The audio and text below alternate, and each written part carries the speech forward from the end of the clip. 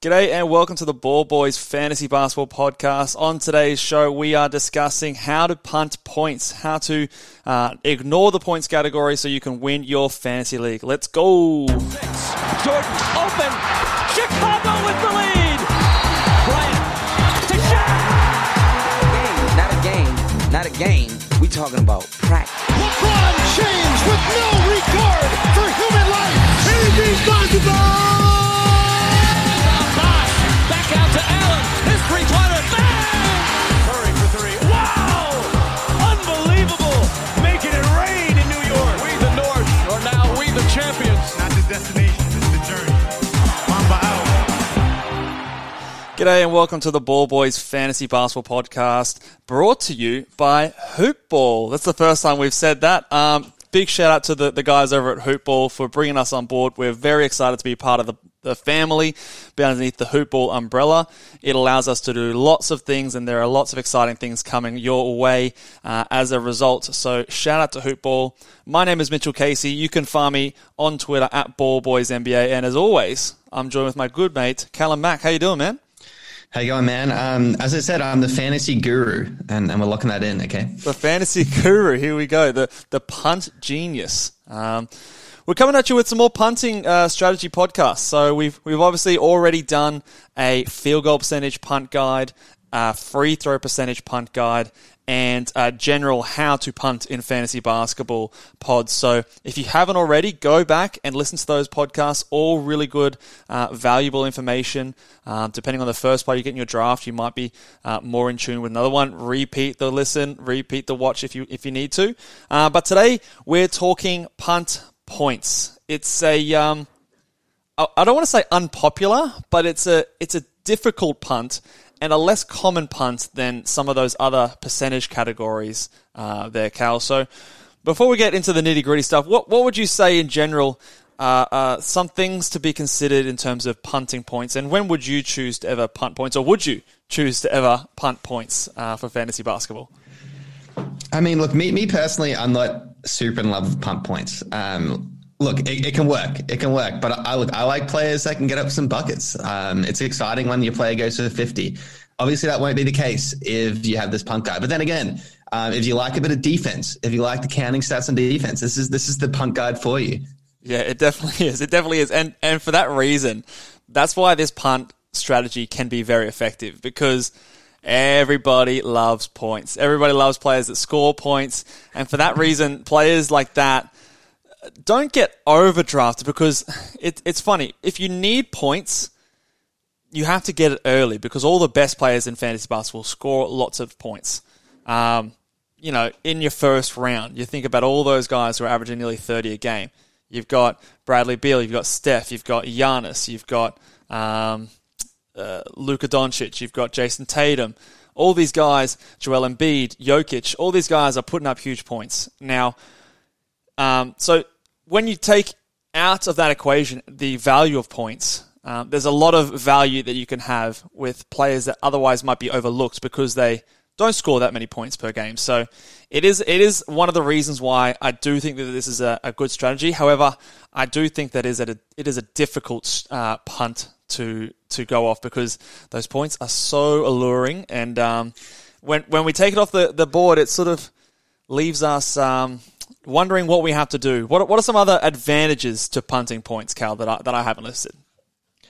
As I said before, I think the main couple of things are the defensive stats. So your steals and your blocks, you should be able to home in on and be really dominant in. I also think rebounds as well, because you'll find that usually punt points, usually the big men don't put up the points side of things. Yep. So there should be a lot of pretty good big men on the table for you to grab. So you really should be winning your points. Your rebounds and your blocks.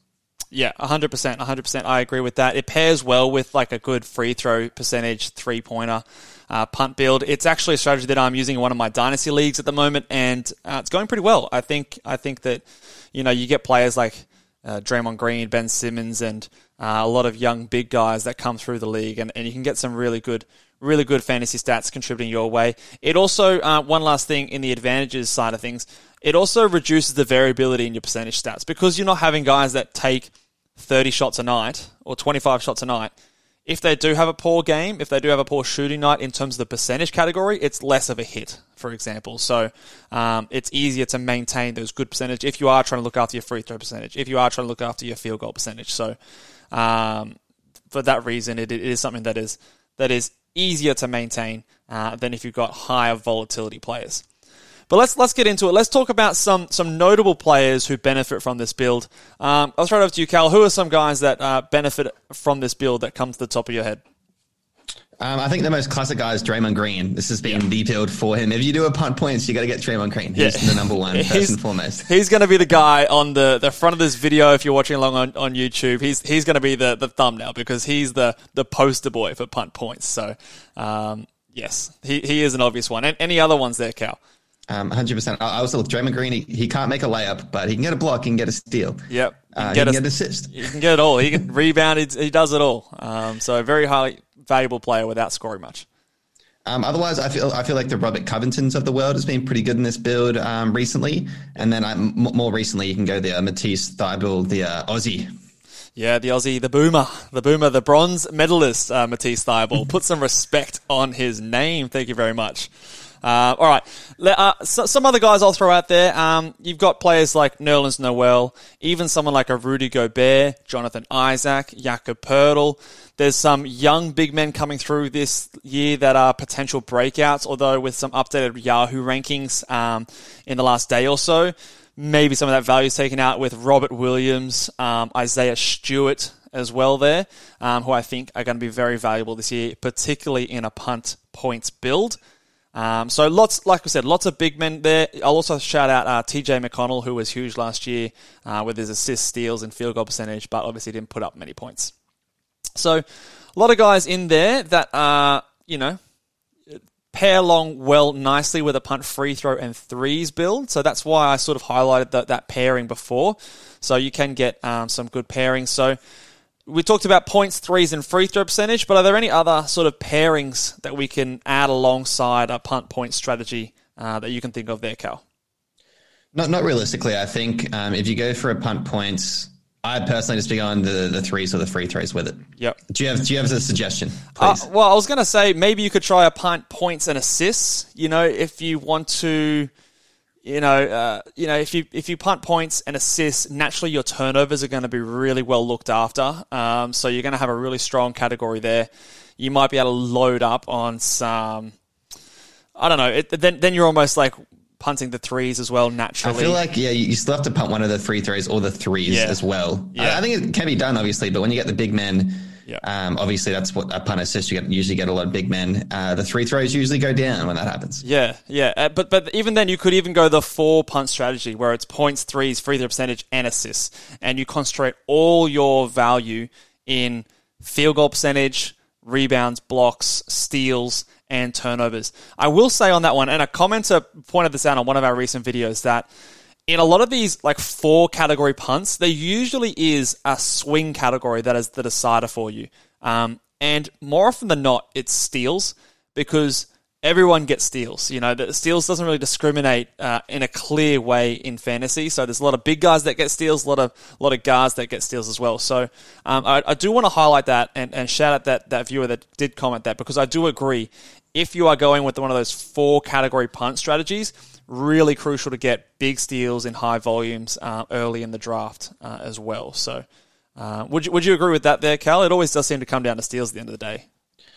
Yeah, no, 100% does. It's been a few weeks I lost on the steals, which is it's pretty annoying. But I will say, look, a big boost in this one is, I think naturally the turnovers is a big boost. So when you're picking a team, you probably don't have to focus a whole lot on the turnovers because you should be pretty damn competitive. Yeah, it's not something I naturally like to do because the best players produce more turnovers, but at this build, it sort of naturally happens anyway. So without you even really having to take care of it, you'll look at your team at the end of the draft and go, oh yeah, my team is pretty good in turnovers. But if you're going in with that aggressive 4-category punt, then I would be making sure that my turnovers are looked after, because of course that is one of your 5 categories that you have to win every week if you're going really aggressive in that strategy. All right, let's go into some pitfalls and traps. I think there are a few pitfalls and traps in this build. The first thing is, and we spoke a little bit about this in the percentage categories. You don't have to be necessarily the worst team in points. You don't necessarily have to avoid players that score lots of points because, like we said at the top, the best players in fantasy basketball score a lot of points. In your first round, you're going to draft someone who scores 25 points or more. So don't avoid these players. Don't draft Rudy Gobert in the first round because he only scores 15 points a night. You still want to grab one of those top players. If you turn off points or punt points on Basketball Monster, the top players are still the same. You know, you've still got Nikola Jokic, James Harden, Steph Curry, Karl Anthony Towns, Kevin Durant, Joel Embiid, Damian Lillard. All those guys are still there. So for this reason, I often don't go into a draft planning to punt points, but it's something that I would pivot to after rounds 2, 3, maybe 4, if I notice that I'm already lacking in that category. What are your thoughts on this approach in terms of pivoting to a punt point strategy versus going into it thinking that that's all you're going to do? I think it's definitely specific to you. Once again, you have to make sure your first round pick does fit this. And there's a couple of them. So I personally, I guess we'll run down into them a bit further on, but my favorite guy for this is Nikola Jokic because, he puts up points, but that man's field goal is such a carry that because he is so good. If you have Nikola Jokic in a punt points, you should be like freaking amazing in terms of your field goal as well. And then on top of that, on the swing, I love being a first pick, take Nikola Jokic, and then on the swing, you could pick up some pretty damn good players in like a Jimmy Butler or someone else on that turn. Yeah, I like that. I do think that the big men lend themselves a bit more to this strategy, and if you want to keep the assists healthy, Jokic is a great way to go because obviously he gets like 8 a game as a center, which is extremely valuable. But like I said, you don't have to punt points with Jokic. It would only be if, like, on the turn, you did draft a Rudy Gobert on that sort of... That's exactly... you could fall into a Rudy Gobert and a Jimmy Butler, just bang, bang. And then that's a pretty damn good 3 starting caliber guys for your punt points. Yeah. And it's at that point, you're probably punting 3s as well, at that point as well. You can decide on the 4th pick, because Jimmy still scores you 20-plus points a night. It's not a huge hole, but you have to be actively looking for points on the 4th and 5th round.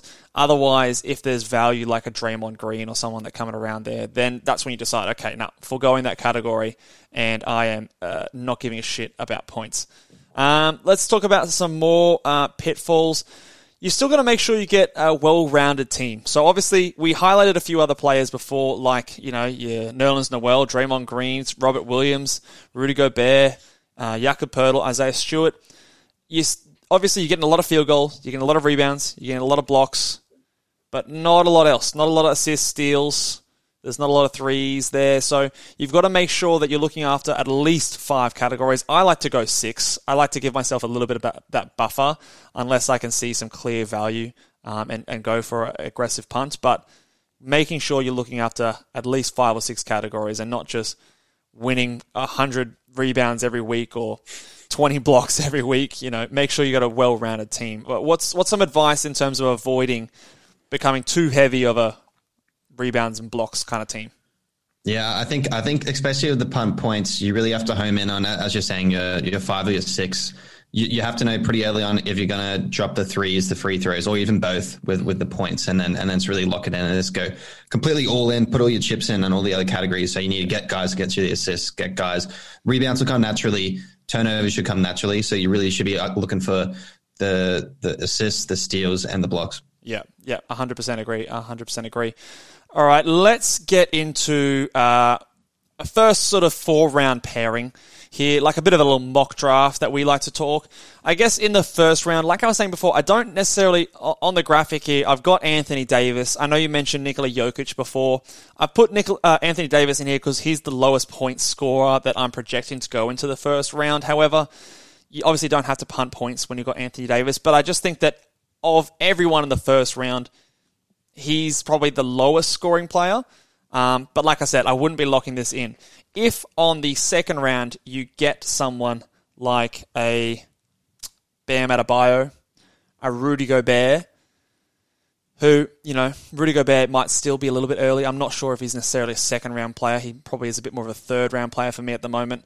That's when you're starting to look at What are your takes in terms of the second round? Is there anyone that you think that you're drafting in the second round that automatically means you're punting points?